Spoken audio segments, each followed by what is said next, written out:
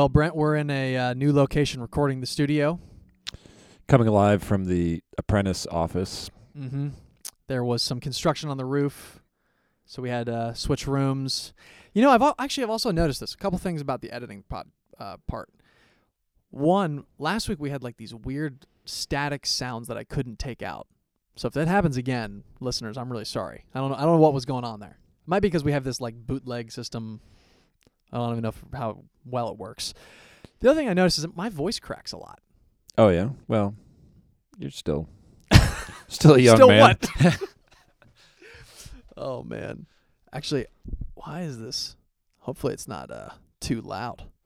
It kind of looks like it might be. Well, you just kind of had this exclamation of laughter. So Yeah, maybe. that's true. That's true. Maybe we'll just keep it down. Okay. Shout out. I just got off the phone with Lydia Miller, so Nashville, Tennessee. She Wow. need to shout out listening to the podcast. That's a big deal. Lydia, we're glad you're listening. That's right. Piece by piece. So, week 11, here we are. We're in the book of 1 Samuel. It's, that's another thing that drives me crazy about my voice when I have to edit this is I make this noise a lot in between. It's so loud. Listeners, I'm so sorry. So, 1 Samuel, chapters 8 through 31 in week 11. Last week we saw that there were 3 different books. We were in 3 different books of the Bible. We were finishing up the book of Judges, Ruth, and then we were in 1 Samuel as well. So in Judges, we kind of saw that cycle of obedience and peace, but then disobedience and oppression from outside rulers, and then repentance, and then a deliverer comes in and peace. And it kind of just goes back. That cycles around, but on a whole, just gets worse and worse. Yep.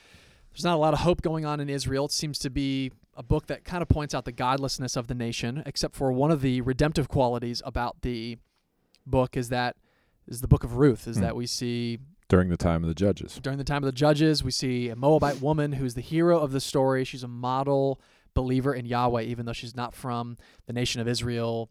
It kind of foreshadows the extension to the rest of the nations eventually being folded into the people of God. And she marries Boaz, who is Rahab's son. So joins a family of... You have that memorized, right? That whole lineage? Genealogy. Let's go for it. Yeah. It starts with Adam. And so then we got introduced to kind of the time of 1 Samuel. We see... Samuel's the first prophet, really, that's introduced in Scripture, and he is, he's convicting Israel of some of their disobedience in the world. We see Eli, who's a priest. He's got, it says, worthless sons that are taking advantage of worshipers of God. Yeah, which is a, really quick interruption there. We've seen that now we've got the role of prophet that's there, that's, communicating the words of God. We've got the role of priest, which is like the mediatorial role between God and his people. And now we've got this role of king, ruling, reigning, ideally in God's, bringing God's law and establishing God's ways. So prophet, priest, king, and just kind of way big foreshadow, Jesus really embodies all of those, prophet, priest, king. And although the words aren't there necessarily, we see that embodied in the Garden of Eden as well. In some ways, Adam is kind of a prototype, so to speak, of those roles. Yeah. He's supposed to have dominion over the earth and is supposed to be, speaking with God. Speaking with God, that's exactly right, and is in the presence of God as well as a priest, So this upcoming week, we're going to finish the book of 1 Samuel. Forgive me, and I forgive you. Thanks, that's man. Right. That's clutch. Do you just want to pray and we'll be done? So the appointment of King Saul is we see is kind of foreshadowed at the end of last week in 1 Samuel 8, and so this week is really journeying the life of King Saul and the life of Israel in Israel as the first king, and so. We've talked about how important it is to read the historical books with the Torah in mind, Genesis through Deuteronomy. As we're kind of entering into this era of kings, what should readers have in mind from Genesis to Deuteronomy? as these kings are kind of getting installed? Well, there's sometimes you look and see and think, well, like these kings are bad, and if they would have just avoided this altogether, then none of this would have happened. But there is that scripture, like there was that wrong motivation of why Israel wanted a king. Their motivation was, we want a king so that we can be like the other nations, so that there's a figure that we can look to and be like, yeah, he's our king, you know. So their motivation was wrong, but the role of king was not wrong. So we even saw that back in Deuteronomy, that if there was a king that was representing God's ways and God's rule and God's authority over the people, then that actually would be a good thing. So there's some connection, and obviously what we're going to see, well, we're going to see most of the kings are bad.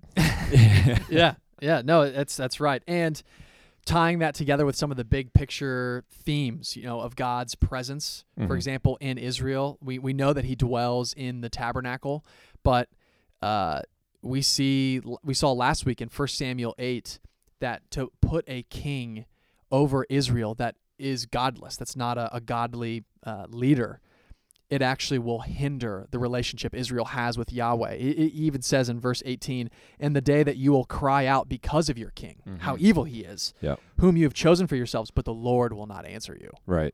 And I do think it is important, as we think about this whole notion of king, that there is some discontinuity between Old Testament, New Testament here.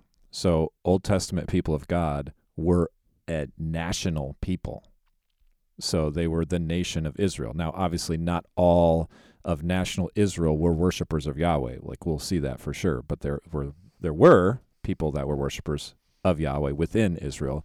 But God was working within them as a nation. We don't have that in the New Testament. This is it. In the New Testament, the church is not a national movement. It is a multi-ethnic people that's bound together under allegiance to King Jesus. So there isn't this. Sometimes we can dangerously read like kingly passages or even aspects of these historical books in the Old Testament and project them onto our experience, even our own political experience, you know, in our own, you know, world. And we have to see the discontinuity there to really be able to avoid some errors. Which goes to show how powerful it is, how powerful the gospel is, that our citizenship, even though I have been born and raised in Columbus, Ohio my whole life, my ultimate citizenship and primary citizenship lies in heaven, and is not one of Ohio or America. Right. And we have more in common with our international brothers and sisters in Christ that have never visited the land that we live in than we do with our own fellow Americans that are unbelievers, that don't know the Lord. Yeah, that's right. So there's a lot of interesting reflections, and obviously that'll flesh out more as we go through the Old Testament and then obviously into the New. Now, what's interesting is that the lineage of the Messiah we've been tracing through. It's like we use that illustration of the game of Guess Who. You know, it's what a great illustration you had there. Thanks, man. Amazing. Thanks. That means a lot. But the potential messiahs that we see presented, these leaders that show up, show obvious character flaws, or they show even an ancestry flaw, not a flaw, but an ancestry difference that would kind of disqualify them from being possibly the Messiah we see in Genesis 3. But as we're getting into a king, I mean, we're looking for a Messiah-like figure, because Genesis 49 says, "The scepter shall not rule depart from Judah." So a king from Judah is who we're looking for here. So this week, as readers will see, Saul is appointed as the first king of Israel, but is from the tribe of Benjamin. Yep. But it shouldn't surprise us that the second king that people will end up seeing, the second anointed king of Israel, is David, who comes from the line of Judah. So it's a pretty remarkable moment in Scripture where it kind of seems like there's some clarifying of who the Messiah is, or at least is going to look like. It's a pretty close, similar description. And so next week when we read 2 Samuel, there's some significant prophecies about that king that we'll get into then. But I want to spend some time talking about David. You know, it says that he's got beautiful eyes and he's ruddy in appearance. Sounds like Pastor Steve, you know. I'm just kidding. Hopefully he's not listening, because that would just boost his ego too much. That's right. Speaking of boosting ego, how about David and Goliath? This is like maybe the most one of the more well-known passages in the Old Testament, or at least stories. Yeah, at least stories. And I love. We actually were talking about this at at Bible study earlier this morning. In 1 Samuel, later on, we see that David comes up to this Goliath-like figure, or Goliath, who is a giant. And as many people know, he ends up defeating through slinging a stone into the temple of the giant. But what I love about it is why David goes in the first place. And it says, "Who is this uncircumcised Philistine that he should defy the armies of the living God?" David's heart has a divine calibration, so to speak, that he, at least initially, is acting in a way against injustices against Yahweh, the God that he loves. So it's pretty remarkable. It's not just like he likes to fight or he lost a bet. He sees this as a grievance against Yahweh. Yeah, and is emboldened by it. Yeah. Yeah, and that's I mean, I think that it's David and Goliath obviously has become pretty much idiomatic in American life or culture to basically be a good Cinderella story. You know, who's the underdog that's going to take down? I mean, I think my favorite movie, Hoosiers. Before the big game, before the tiny little farm school beats the big Indianapolis school, they bring in the chaplain, and I think he's talking about David and Goliath. Dude, have you back when the Buckeyes were playing in like the early 2000s? I think this is like the Mike Conley, Greg Oden era. Yeah. And they were playing Georgetown, and Roy Hibbert played for Georgetown that year. And an interviewer said, what do you think about Ohio State? Because Ohio State was number one. They were money. And Roy Hibbert misunderstood the story. And in his quote, he said, man, we're going to absolutely defeat Ohio State. They're David and we're Goliath. It's like, well, and the Buckeyes ended up beating Georgetown. Actually, the other way around. It's like he was a self-fulfilling prophecy. That's right. Roy Hibbert, if you're listening, we'd love to have you on sometime. I'm sure you are somewhere in the world. You have to be. But yeah, it's a good. There's really a lot of gospel motif there in terms of this is clearly God doing the impossible. It's not based on David's strength, size, status, weaponry. This is God acting graciously, defending his character, working through an unlikely, person. And so, yeah. And honestly, like the one piece I think that oftentimes the children's Bible stories don't see is, David chops his head off. Goliath's? Yeah. At the end. And basically flaunts it as a trophy. Yeah. He kind of goes from city to city and is like, here we are saying, David's the man. Yeah. But David seems to know it, Yeah. like. Well, and I think it's also just like this, standing up against God in that way is serious business. Like for Goliath, like if you're going to say those things, there's consequences to that. Yeah, totally.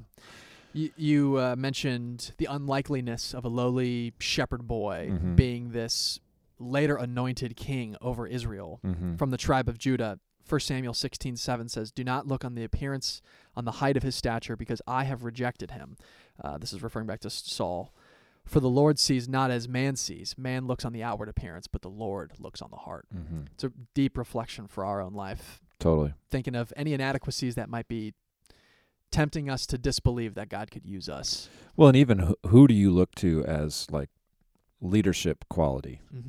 Is it always the most impressive looking person? Or is it always the most popular? Is it always the most, from a worldly perspective, successful? Like obviously, many godly people have been very successful, but some of the people that I think the Lord has used the most, the world would look at and say, who are they?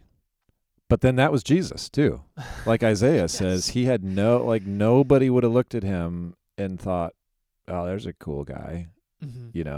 There was nothing about his physical appearance that people would have esteemed. Yeah. Yeah. So- It's encouraging to see some of this foreshadowings of its application or further development when Jesus arrives on the scene. Most of 1 Samuel is really about this, I don't know if rivalry is the right word, but basically Saul sees, and Israel basically they fall in love with David as a leader. They even at one point said that they're singing a song, that Saul has slain his enemies by the thousands. Just sing it. Saul has slain. But Saul has slain his enemies by the thousands and David his 10,000s. Yeah. I backed away from the mic there, sorry. It's all good.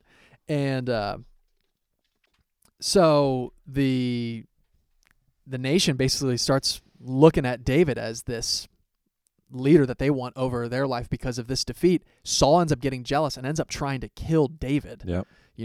Multiple times. Yeah.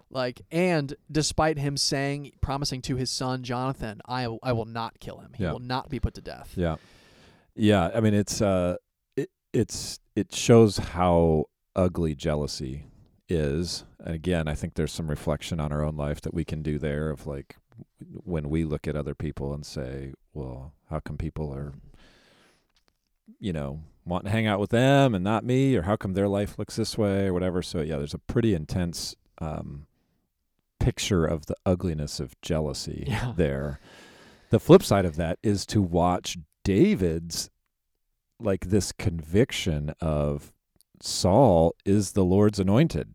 Mm-hmm. And I'm not going to mess with him, even though he has multiple opportunities. And then even sometimes when he doesn't take those opportunities, his conscience still bothers him because he almost does, cuts off the robe, the corner of his robe or whatever. And while they're in the cave. So David, while Saul's trying to kill him, which, even as you read this, a lot of people around David are like, well, why would, God's brought him into your hands. Why don't you take him out right now? And he won't do it because he has such a reverence for the sovereignty of God. It's well, he's the Lord's anointed for right now, even knowing eventually he's going to be king because he's been anointed, but he won't do it. Yeah.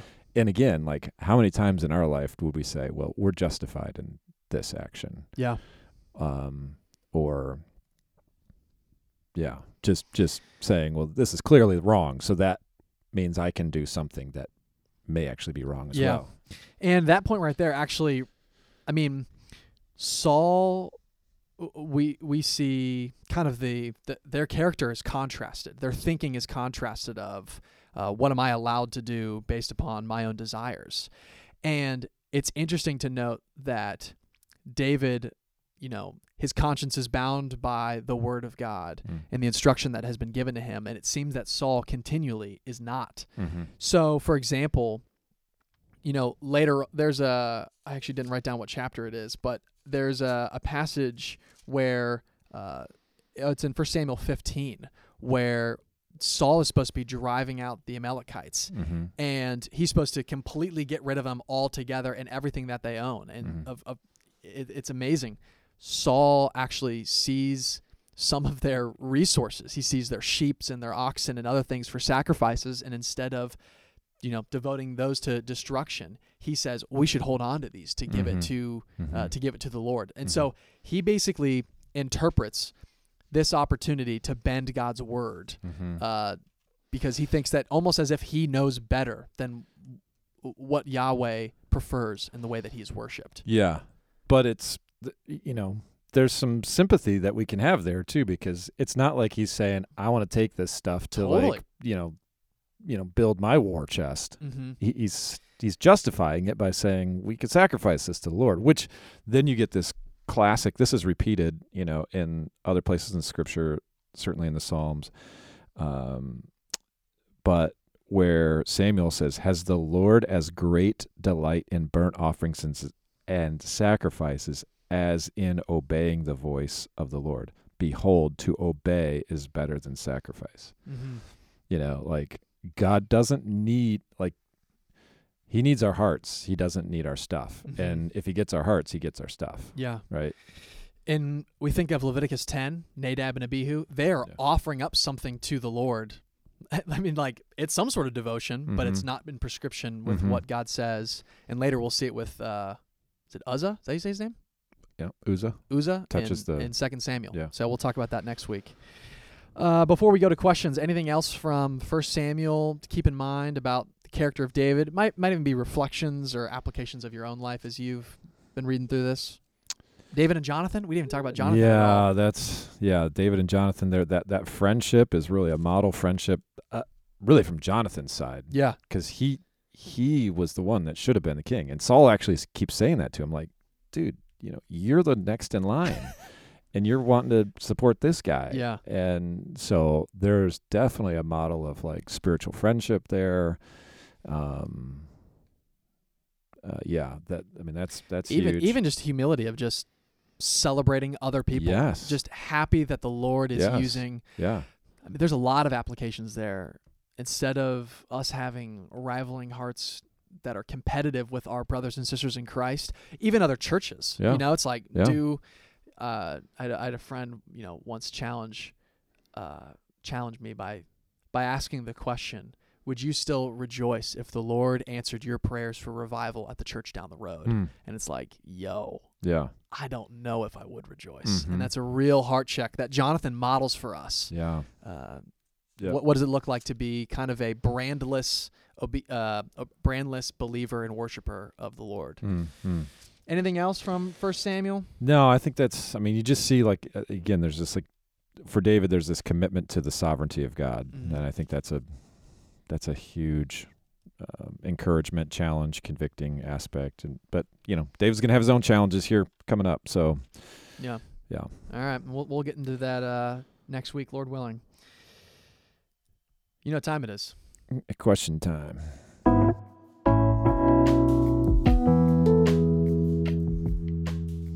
This first one this may be the most perceptive question we've had. Team Rev. Is there a cookbook in the church bookstore featuring the recipes mentioned on your podcast? Sincerely, your hungry listener. Hello, hungry listener.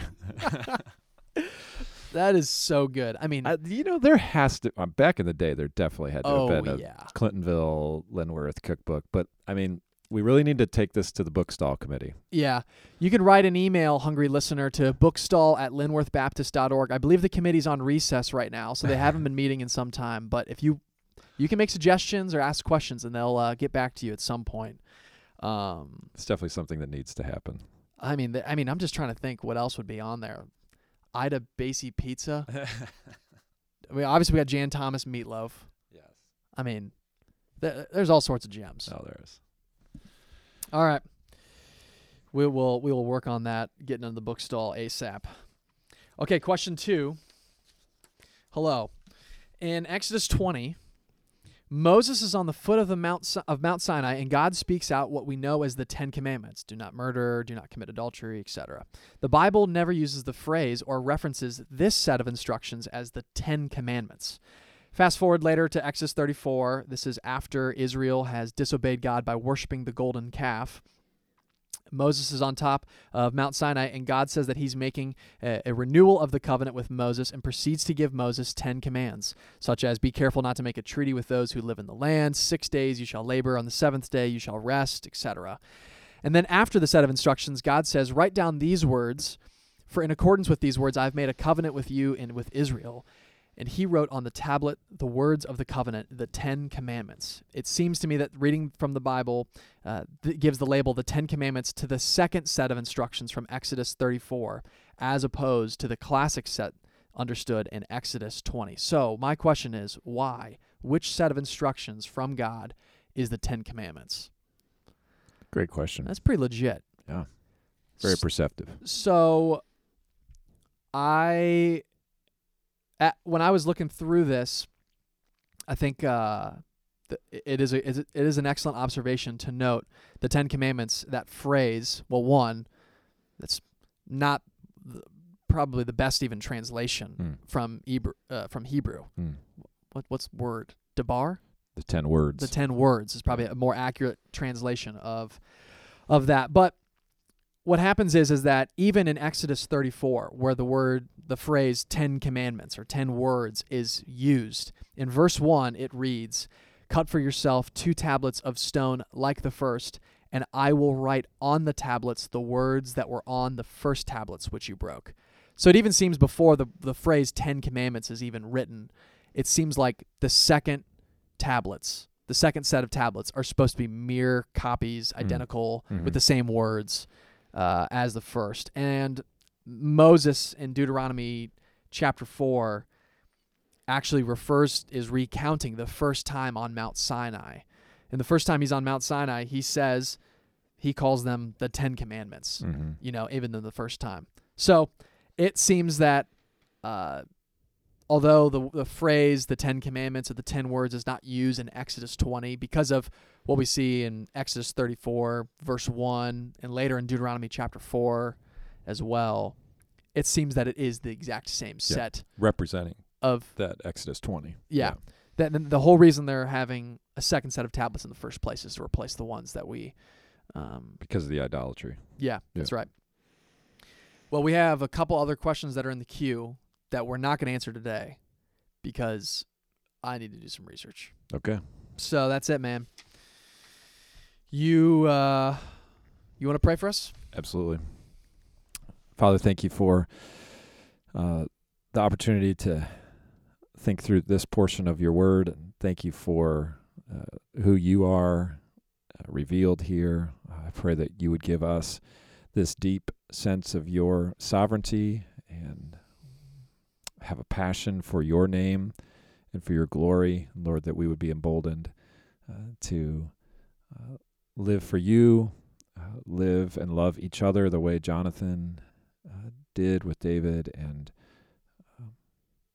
just have a passion for your holiness and for your world. So help us towards that end this week in Jesus' name. Amen. Amen. Thanks, man. No, thank you.